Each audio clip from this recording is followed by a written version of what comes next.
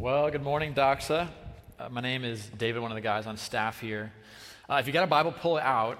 We're continuing this series, as Rob said, through this kind of vision we have as a church of being this dependent people, right? People who are like running away from self-reliance towards God. And we're talking about fasting today. So if you got a Bible, go to Matthew 4. Actually, go to Matthew 3. We'll start there. But I've been thinking about fasting the last couple of weeks, and fasting is interesting because I think fasting raises a question for all of us that maybe more than any kind of practice, any other kind of discipline that a Christian could incorporate into their life, I think fasting, something about it, causes us to come face to face with this question: what are you hungry for? Like, what are you hungry for, right? And there's like kind of like it's tongue-in-cheek, right? It's like, oh, like literally right now I could just kill for this meal, right? Like when you fast, you like literally think about food, but the whole point of fasting is it's literally to like try to help dig down and say, yeah, there's like this normal thing we have. We need these things physically. We're hungry for these things, but it causes you actually to drill deeper into your soul, into your spirit, and say, what am I like really hungry for? Like, what do I want way more than I even want food? What do I actually need for life in an even deeper level than I need, like, sustenance and food? And you have to actually dig really deep to find something you're more hungry for than food, especially when you haven't eaten in a couple days. You're like, actually, I think I need this more than anything in the world, right? And so fasting causes us to ask this question, what are you hungry for? And I wanted to start with that question. What are you hungry for? Like you in your life, as you come in here, you're a human being, you have desires, you have this like soul, this spirit, and inside you there are like these massive longings and desires of your heart that the Bible often talks about as like hungers, things that you thirst for. What are you hungry for this morning? Like, what do you want to see happen in your life or in your family or in your church or in your city or in the world? And if I could like just see into your soul, you'd be like, I think I want this maybe more than anything.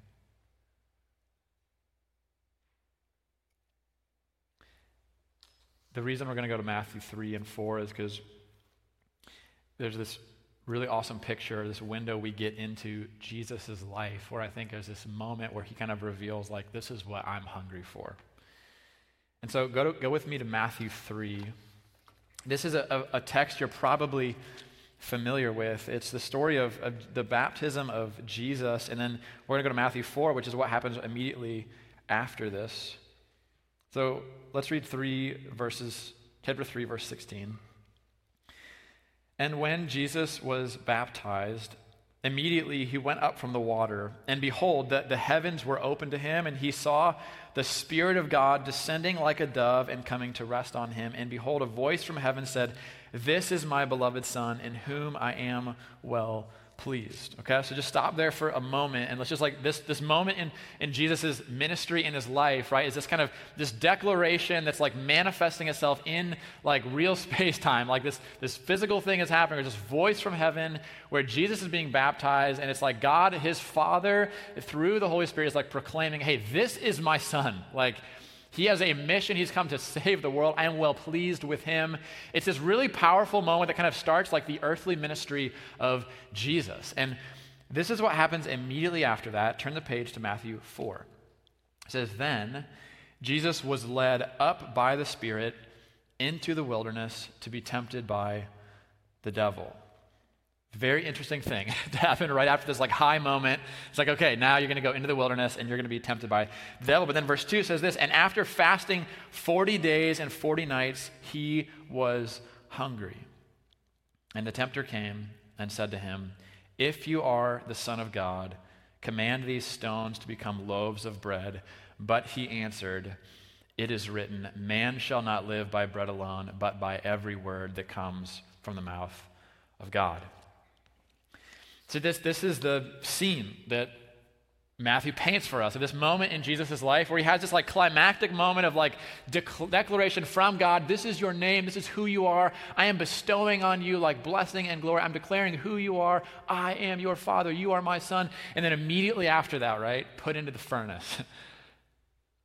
The devil comes And actually in this really cool way, we don't have time to get into this, but this is like this mirror passage to Genesis 1 and 3, right? It's like, hey, Adam and Eve, I've created you. You're made in my image. Very next thing, the tempter comes, and you have Jesus in the same place, right? Walking in the place of humanity, like being declared over by his Father. You are my son, I'm well pleased in you. Very next thing is Satan comes and begins to try to tear away at that relationship. Are you sure you're going to live a life dependent on God as Father? Or why don't you actually just use your own strength and power to carve out a place for yourself? And this text is really interesting because I think it causes us to ask, what are we hungry for? We're talking about fasting today. And the reason we're talking about fasting is because, we're in this vision series trying to orient ourselves away from self-reliance and towards dependence. And last week, Rob talked about prayer, right? And he made up this word witness, right? It's like witness. Like we want to be people who are practicing this. We want to be people who are with Jesus, pursuing God, pursuing his presence. And along with prayer, we're talking about fasting, because fasting is this thing that it's not just that we're with God, but it's like it's training us to be hungry for him. It's training our desires to kind of long after things that only God can give us, specifically God himself. And so what is fasting? Let's just stop definition time, right? What is this thing we're talking about? Well, you're talking about food, right? Fasting is a denial of eating food primarily for a spiritual purpose, but it's not a hunger strike, right off the back. That's not what this is, right? This isn't a prisoner who's I am not going to eat until you give me this thing, and we're doing this with God, where we're God, I'm not going to eat until you answer my prayer, and eventually, because God is, a father, he's okay, fine, I relent, I don't want you to waste away, I'll give you this thing. It's not a hunger strike, and even in a less dramatic way, fasting it's not a way of sacrificing something valuable to us, even as a way of earning favor with God. That's not what fasting is either. And the reason we know that is because if you're a Christian, you can't earn any more favor from God. He sacrificed his son for you. You've been joined with the heir of heaven himself, Jesus Christ. There's no place of favor or privilege that you could ascend to higher than what you've been given as the ground floor of Christianity, because you have been joined to Jesus Christ himself. So it's not a way of earning more favor. And so what is fasting? What is this renunciation of good things for? Well, I think I would explain it like this. Fasting is this intentional denial of something that you are hungry for in order to orient yourself around a deeper hunger that you have, a hunger that only God can satisfy. Like fasting really does, it has to do with hunger, right? That's why most of the Bible talks about a fasting from food, because it's denying something that we're hungry for, even something that we have real need for, in order to orient ourselves around something deeper, something that we have even more primal need for in our lives. And you can fast from a lot of different things, right? You can fast from, screens. I do this probably once a year. I take a month and I just say, hey, this is something that has the potential to control my life. It's something that I like and occupies a ton of space in my day. You look at your screen time and you're sheesh, is that really true? I hope not. And it is. The phone doesn't lie, right? And so there's a 1 month a year where I just say, hey, I don't want to do no screens, no internet, no TV. I'm just going to try to fast from those things and try to pursue God in that way. But primarily the Bible talks about food. Now, real quick, I just want to, just a side note. If you're in the room, and this whole sermon, and even the fasting we're talking about specifically, it's fasting from food. But we recognize there's people in the room that you have health issues, you have even a past history with food, or a present, a relationship with food that isn't the most healthy. And for you, fasting from food might not be a good idea. This might not be the specific way you fast. The thing isn't so much what you're fasting from, the thing is what you're fasting for. What is your heart in this? And so if you're one of these people that's hey, this whole sermon is going to be off for me because I can't fast from food, I got this insulin pump on me, this is not a good idea for me to go on this long fast, right? If you're in that situation, what I'd just say is, hey, what is something in your life that you are hungry for and you feel I need this? That would be something you could kind of put in place of food for the topic of this conversation. But what's interesting in the Bible is, for the majority of us, the Bible is actually saying, hey, when we're talking about fasting, we're actually talking about food. And if you're like me, you're fasting is bad. I want to fast from something other than food, because when I fast from food, I get really hungry and cranky, and I'm bingo, that's right. That's literally, I think, the point of it, because food is actually one of the most central things in our lives. Is Humans, I mean, like a great meal when we are truly like desperately hungry, I think is like one of the greatest experiences a human can have. Amen? Amen. Like we're wired this way, right? There's something about food that's like so primal. And this is what I know this. If I took like the hungriest version of you, like the hungriest version of you, and I put you in like this restaurant, there's like your dream restaurant, and I just put like the dream meal in front of you, I know beyond a shadow of a doubt that would be like one of the highlights of your week, maybe your month, honestly, maybe your life. Like you can probably think back to some moments where you had this meal, you're like, this satisfied me in ways nothing else ever has. Like it was incredible. It's this lasting memory I have. For me, this was in Albania. Not a country known for food, but there is one restaurant in Albania that to this day, greatest meal I've ever had in my life. It was like 18 courses. We didn't know what we were in for. It's this farm to table place. It was like going like Chef's Table Netflix thing. You get in and they'd like be dropping down ice cream and they'd like crack it open and smoke would come up. We're like, this is amazing. And halfway through the meal, we got like genuinely terrified because we didn't know what we were in for. We traveled an hour for this restaurant. We heard about it. We were like, this is going to be like $1,000. We're not going to be able to pay for this. We're not going to be able to, we're not going to be able to do anything the rest of this vacation. And because it was Albania, it was $16. So anyway, if you're looking for a great meal, it's like genuinely worth a flight just to go there. But anyway, we enjoy food, right? And I think everyone enjoys food to different levels. Maybe I'm like a foodie or something and I enjoy it more than most people. But everybody enjoys food, and we don't enjoy food in the same way as other things. Like we can just be honest about it. There's something markedly different about being hungry and eating than enjoying other things. Like for instance, a good meal is not like a good candle. Okay? Like some of you are like candle people. You still like food more than you like candles, okay? By the way, in case you didn't know this, Rob Warren loves candles. Like if you ever want to love on that dude, get him a candle, okay? I didn't know this. We had a White Elephant gift exchange a couple weeks ago. And this is going to honestly shatter a lot of your visions of our big, strong pastor. But Rob walked away from that White Elephant gift exchange with like a giant, warm, fluffy blanket and a candle. And you might be thinking, wow, like he lost, he didn't have good strategy in this thing. No, he stole those things from other people because this is what he wanted. Of all the things that were there, this was his vision of a good life, a blanket and a candle. And then like 2 weeks later, Rob comes up to me. This is such a side note, but it's literally in my notes.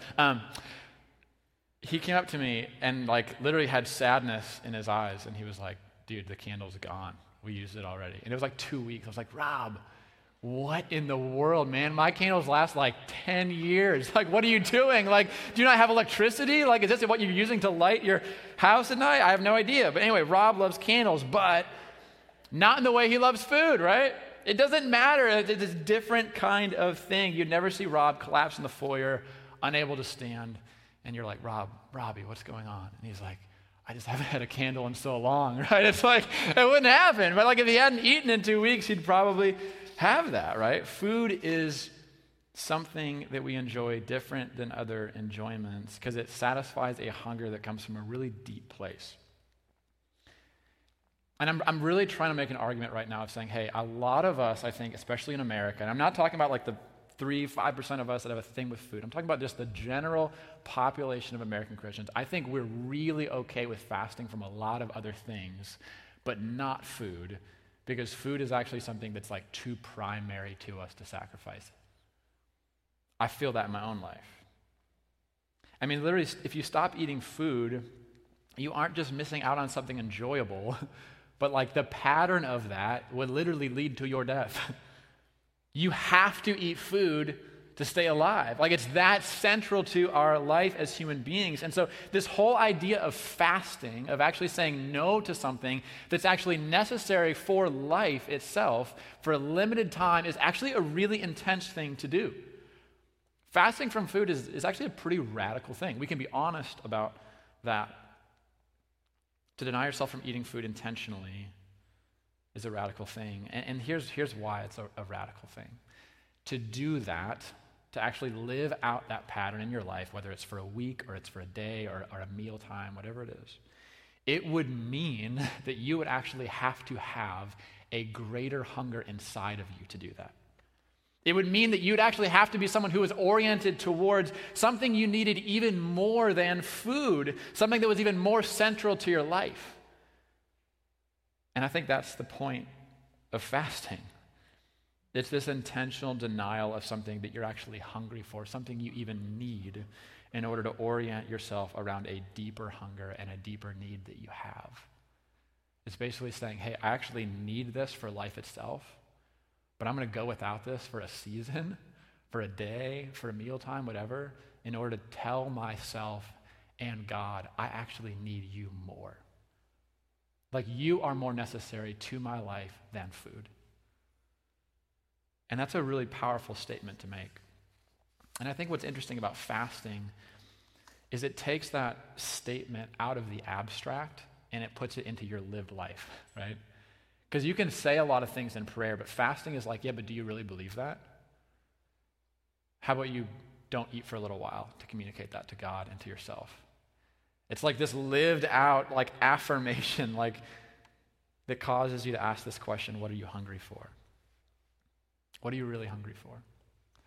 Fasting brings that question to our minds, and it's an interesting topic to teach on because fasting is interesting. It's actually not in the whole kind of New Testament to Christians, there's no place where it's commanded that Christians fast as part of their lives.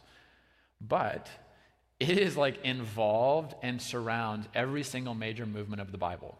Like if you go back to kind of every kind of big thing that happens, you can find people praying and fasting before or after. Fasting is actually mentioned in the Bible just as much as baptism, which is kind of convicting, right? Like I don't know about you, but like I think about baptism more than I think about fasting. Not because we baptize ourselves every week here, right? We get baptized once, but like you know what I'm saying? It's like this is a big thing, but fasting in the Bible is actually mentioned just as much. And it's such an integral part of spiritual life that when Jesus talks to his followers about it, he doesn't say, hey, as followers of me, you should consider fasting. He doesn't even do that. He just says, hey, as people who are spiritual and are trying to live spiritual lives, here's how you should conduct yourself while fasting.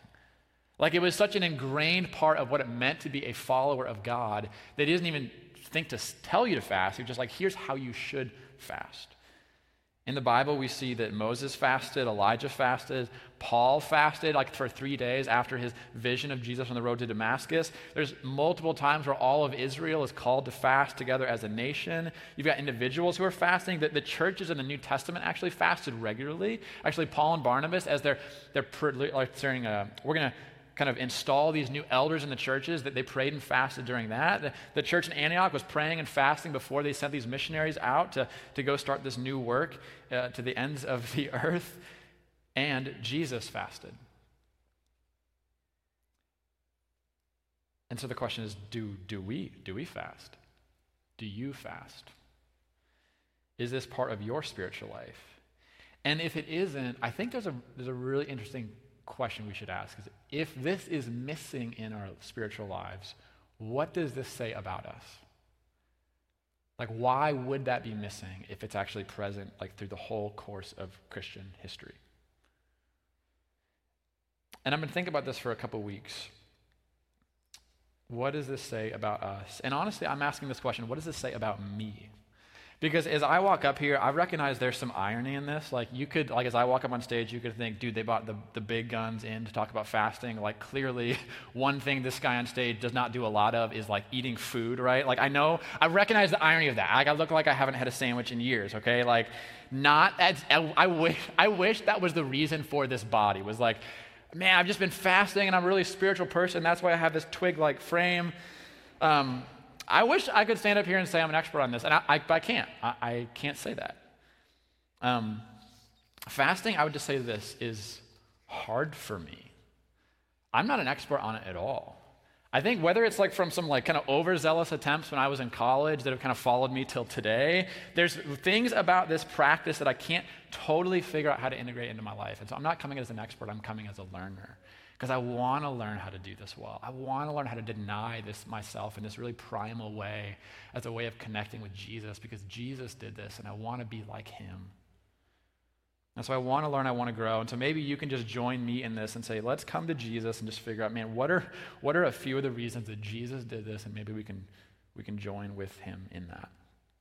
So Matthew 4, let's just read a couple of these verses. It says, then Jesus was led up by the Spirit into the wilderness to be tempted by the devil. And after fasting 40 days and 40 nights, he was hungry. Okay, we're going to come back to that verse, but I just after fasting 40 days and 40 nights, he was hungry. So that's one verse, right? But there's a lot to that. There's 40 days and 40 nights of that, right? So you could have had multiple paragraphs of this, but I think as Christians who are reading the Bible, when we read verses like this, we should just stop for a moment and go, I wonder what that was like. I wonder what that cost him. I wonder what that felt like. I wonder what difficulties he had to go through as a human being to actually live out this fast before God for 40 days and 40 nights in the wilderness, this place that's not really that hospitable for human beings at all. I mean, literally in the Bible, the definition of wilderness is not hospitable for people. And there's a ton of stuff that's going on here, You see Jesus in a very real way, kind of reliving the story of humanity, right? Where we were cast out of the garden into the wilderness, Jesus basically is reenacting that. He's basically taking the place of humanity and saying, I'm going to retell this story of humanity where I am not going to fail to the tempter and be cast in the wilderness. I'm going to actually meet the tempter in the wilderness, and I'm going to be victorious and then pull all of us broken people back with him from the wilderness into heaven. There's a really powerful thing happening here, the symbols of this whole thing. But I want to just focus on what he's actually doing. Because this is the very first thing he does in his ministry. I'm kind of shocked by this, honestly. The dude is hey, God himself, you are his son. Immense spiritual power is bestowed on him. The Spirit of God comes and lands on him like a dove. There's this powerful thing that's happening. And he's given a mission. And then the very first thing he does is he's I am going to leave all of the people God sent me here to save. And for an entire 40 days, I'm going to go be by myself with God, and I'm going to pray, and specifically, I'm going to fast. It's just a really interesting thing. It's the very first thing he does. And so I think one of the things that Jesus is teaching us is that the reason we fast is because we fast as a way to actually connect to the presence of God. It's actually a really important thing that we need to do if we want to experience the presence of God in the full kind of way we're meant to. And this is what he says, right? As Satan comes to him and he's basically Jesus has been fasting for 40 days. And he's hey, turn these stones into loaves of bread, right? There's so much there's 6 sermons you could teach on this. And I'm kind of getting distracted. But anyway, he says this. He responds and says, man shall not live by bread alone, but by every word that comes from the mouth of God. Or Satan is coming to him, he's tempting him with food, he's saying, stop your fast. And then what he does is he actually quotes from Deuteronomy 8. And he says, man shall not live by bread alone, but by every word that comes from the mouth of God. Just think about that for a moment. It's a super interesting phrase. Because we do actually live by bread, right? If you don't eat bread, you die. And he's saying, hey, Satan, you're talking to me about something that I desperately need and even physically want right now, but I'm here to combat you with actually a deeper hunger and a deeper need that I have, and it's for the Word of God, his presence, relationship with him. And I think what's happening here is fasting is one of the most powerful ways you can say this to yourself. The man does not live by bread alone, but by every word that comes from the mouth of God. Man does not live by bread alone, but every word that comes from the mouth of God. You can actually say that 100 times in a day, and it's actually more powerful to say it by fasting.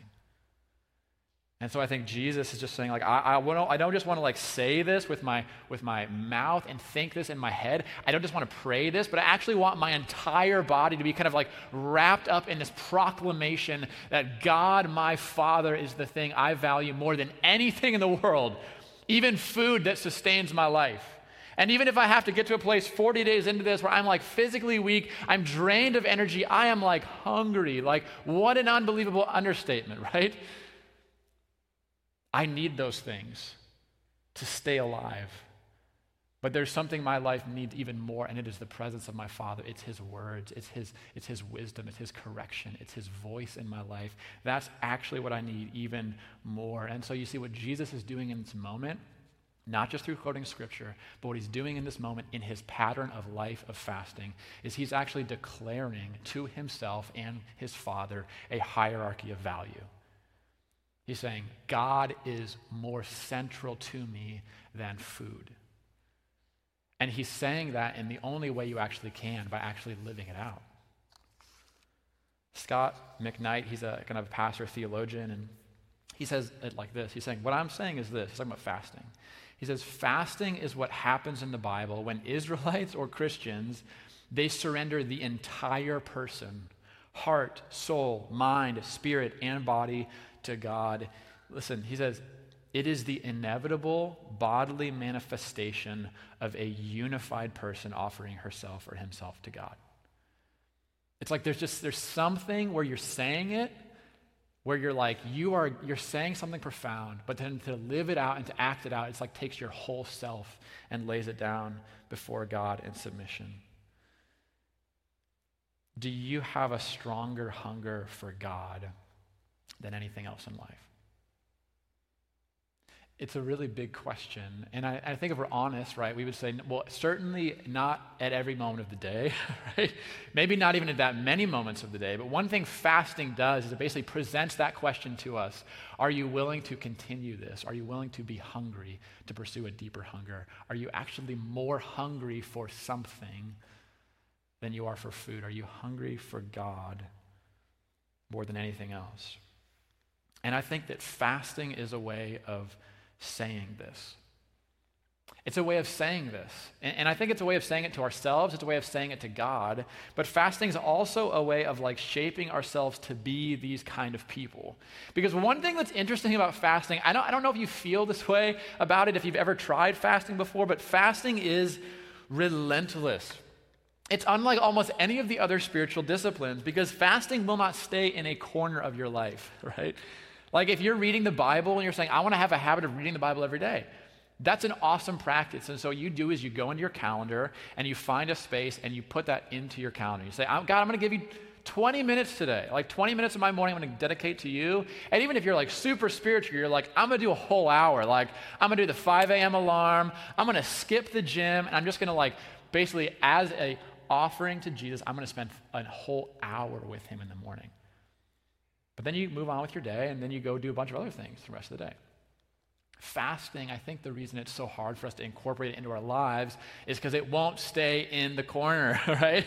It won't stay in the part of the day we put it in, right? Because we're going to, as a church, we're going to try to fast over lunch, but it won't just be your lunchtime that's affected by that decision, right? Like that's going to follow you all the way until you break your fast. You decide not to eat breakfast that day. You decide not to eat lunch. You actually decide to do that the next minute, and the next minute, and the next minute, and the next minute. It's like this thing that is constantly reminding you, hey, you are hungry, you are hungry, you are hungry. And it's this constant presence in your life in a way that almost none of the other disciplines are. And I think that's why we don't like it. Because it's like the lordship of Christ. I mean, I really believe that fasting is, it's like this manifestation in our lives of the lordship of Jesus, who's like, oh, no. I will not stay quietly in the corner. I want all of you. I want you to be hungry for me at all times. I want you to feel inside of you this desire for me in the same way you feel this for food. Your soul actually feels that for me. You're just not as connected to it as you should be. That's one of the few spiritual disciplines we're forced to constantly engage with. And I think because of this, it brings the pursuit of the presence of God into our lives in a most holistic way of almost any discipline I know. It's relentless. But what's interesting is it's not just like we fast to experience the presence of God. I think we also fast for power. And let me explain this. Specifically, I've been trying to figure out, this is the thing I've been trying to figure out so much. Why not food? Right? That's what I've been trying to figure out. Because for me, this is like a hard thing. I'm like, what is going on here? Why is it so specific?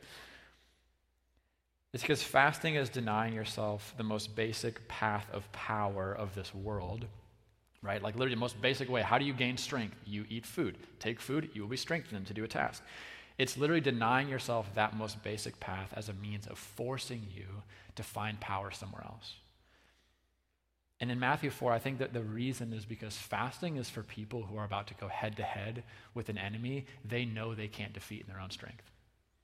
Right? This is what's happening with Jesus, right? Yes, Jesus is the Son of God. Yes, he's been declared as like the true Son of heaven himself.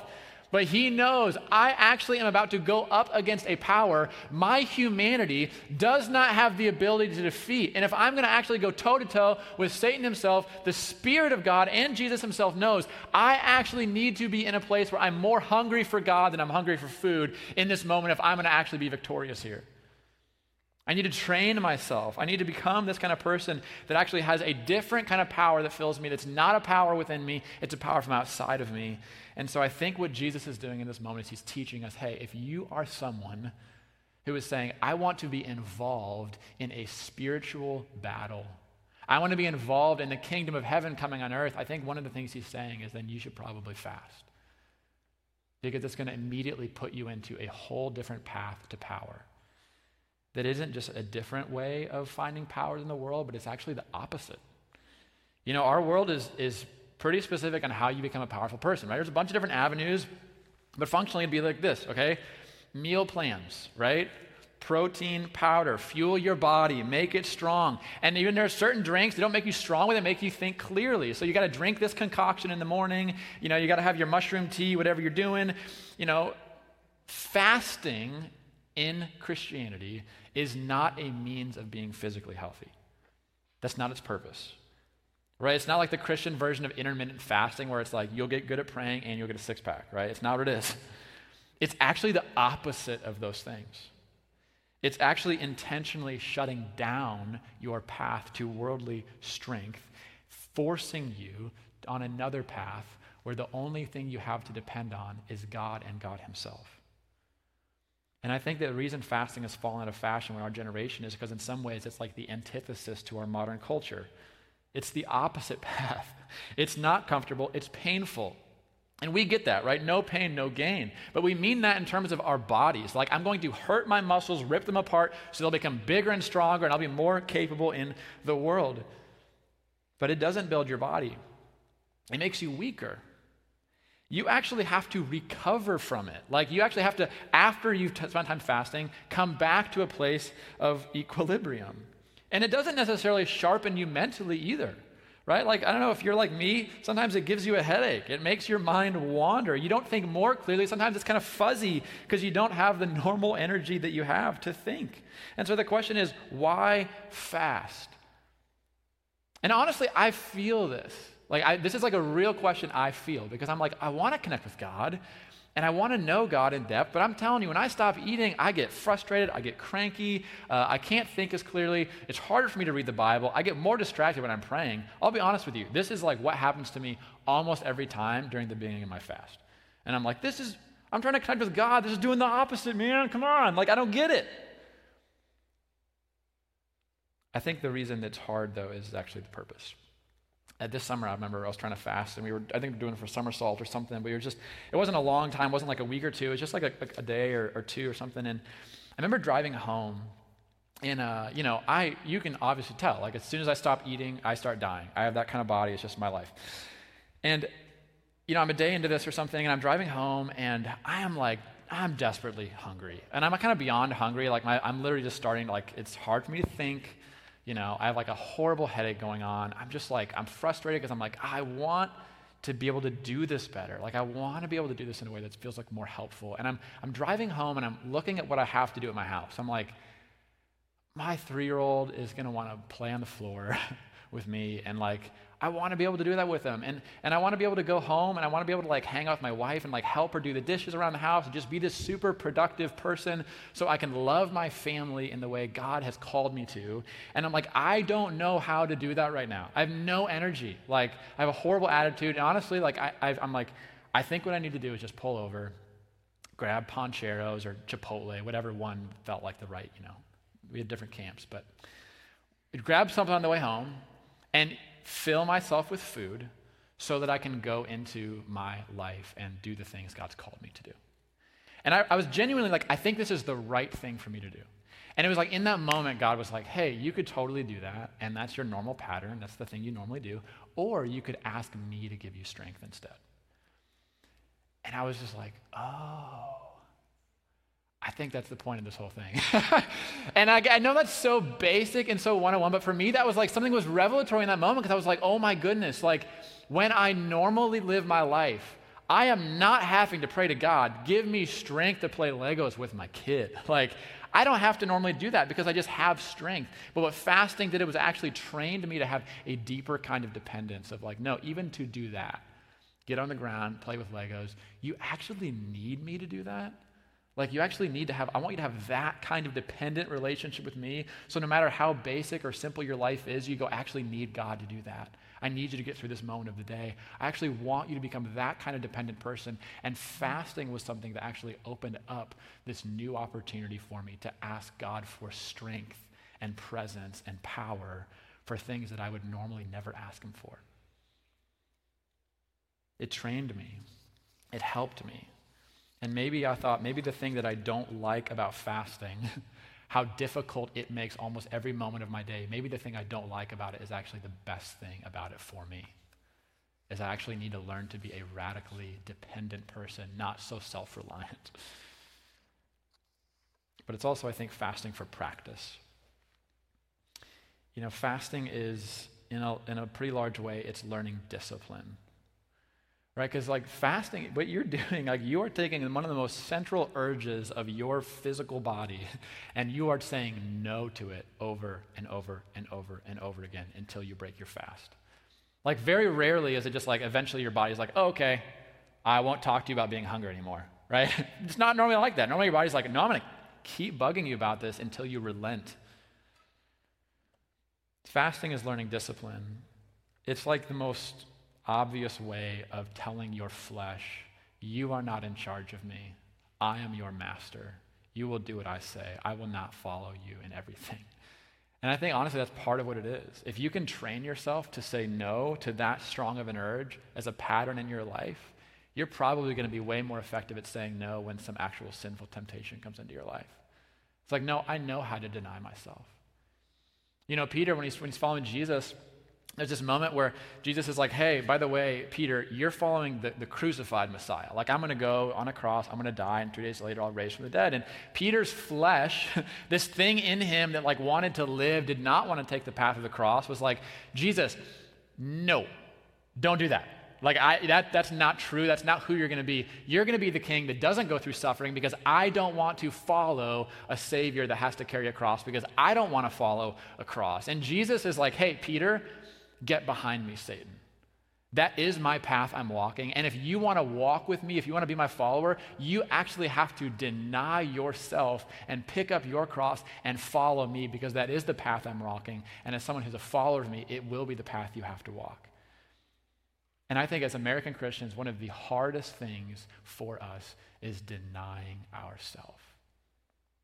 And so fasting is actually this practice that Jesus gives us as his followers that trains us to do it. And he's like, hey, yeah, your whole life with me is going to be denial. And the farther you follow me in this, there's going to be more of it. Because I'm not coming after a corner of your life, I'm coming after the whole thing.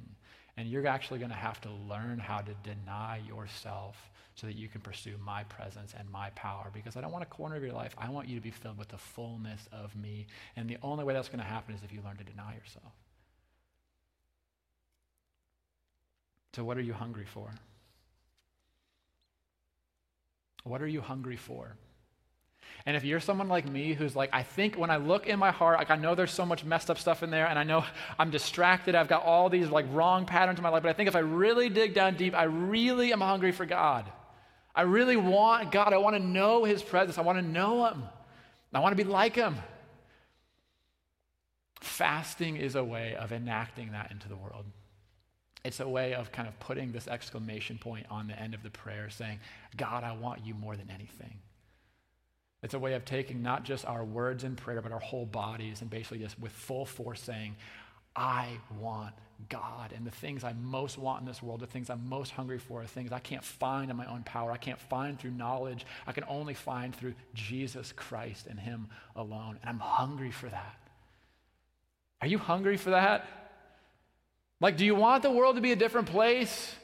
Do you want your marriage to be different? Do you want like the pride in your life to die? Like, do you want to see your neighbors not know God, but actually know God and have their life transformed by his power? Are you hungry for things of God? Are you hungry for them? Fasting is one of the best ways I think we can declare that hunger to ourselves and to God. And I think as we practice this sort of forgotten thing that Christians before us knew, and for some reason we've gotten so comfortable we've forgotten about it, I think we'll become these kind of people that this will actually become true in our lives, where we'll say, man, the thing I'm most hungry for, the thing I want more than anything, is I want God. And I'll give up anything in this world if it gets me a step closer to him. You know, what's so amazing about the passage in Matthew is it says, after fasting 40 days and 40 nights, he was hungry. And every time I've read this, I've always thought, oh man, okay, this is like Jesus at his weakest. Like the tempter has come with the perfect point. Like Jesus is super hungry for bread, and he is like going to be at like the weakest point basically to be tempted by Satan. I don't think that's what this means at all. I think this is like one of those things the Bible's doing where it's a double meaning. It's like, yeah, he was physically hungry after 40 days, but it doesn't say he was hungry for food. It just says he was hungry. And the very next thing that happens in the whole rest of this passage is you realize Jesus is not hungry for food. He's hungry for God. And he's not just hungry for have a relationship with God. He's hungry to actually become the saving redeemer of humanity. That's what his hunger is for. And it was actually his fasting that helped train him in that. And so he's like 40 days and 40 nights after fasting, Jesus was hungry. But the thing that was actually presenting in his life was he's hungry for God. I want to be that kind of person. Let's pray that Jesus would do it.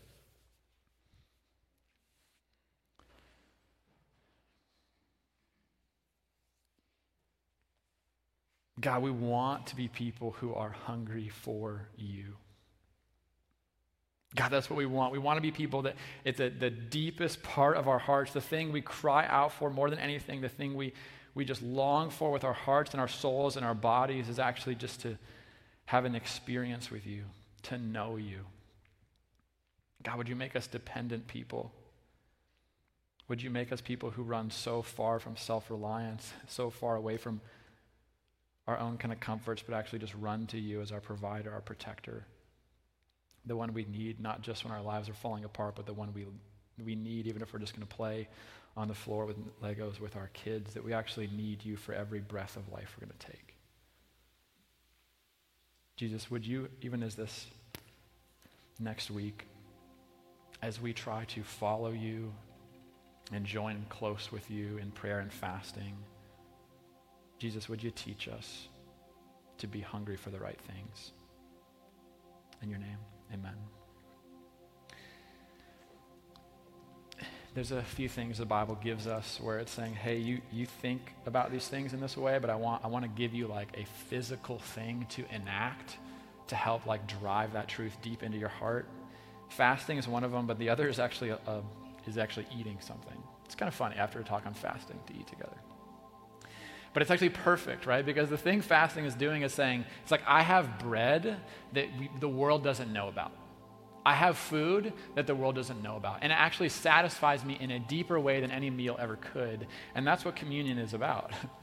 Is it's Jesus Christ saying, hey, in the same way that food fills you and satisfies you and makes you whole, I'm telling you, I came to do that for you, for not just the surface level hunger you feel physically, but the deep hunger you have in your soul. I came to be bread for you, to be juice for you, to be life for you. And in communion, not only do we like take that into us, like physically this reminder that we are like consuming Jesus in us, we're becoming part of him, but we also remember the cost that Jesus paid to become bread of life for us. Bread is something you consume. It gives life to people as they consume and degrade it. And just like that, Jesus Christ was on the cross. His body was torn in two. He was bled out. He actually had to be degraded on the cross so that we could actually consume him and he could be life for us. And in communion, that's what we do. We remember the cost that Jesus paid to become life for us. So let's take communion together. This is his body that was broken for us.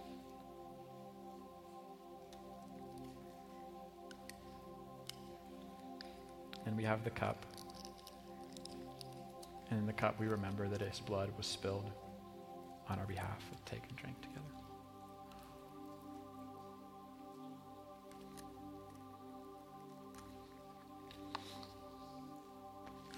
if you would you stand with me?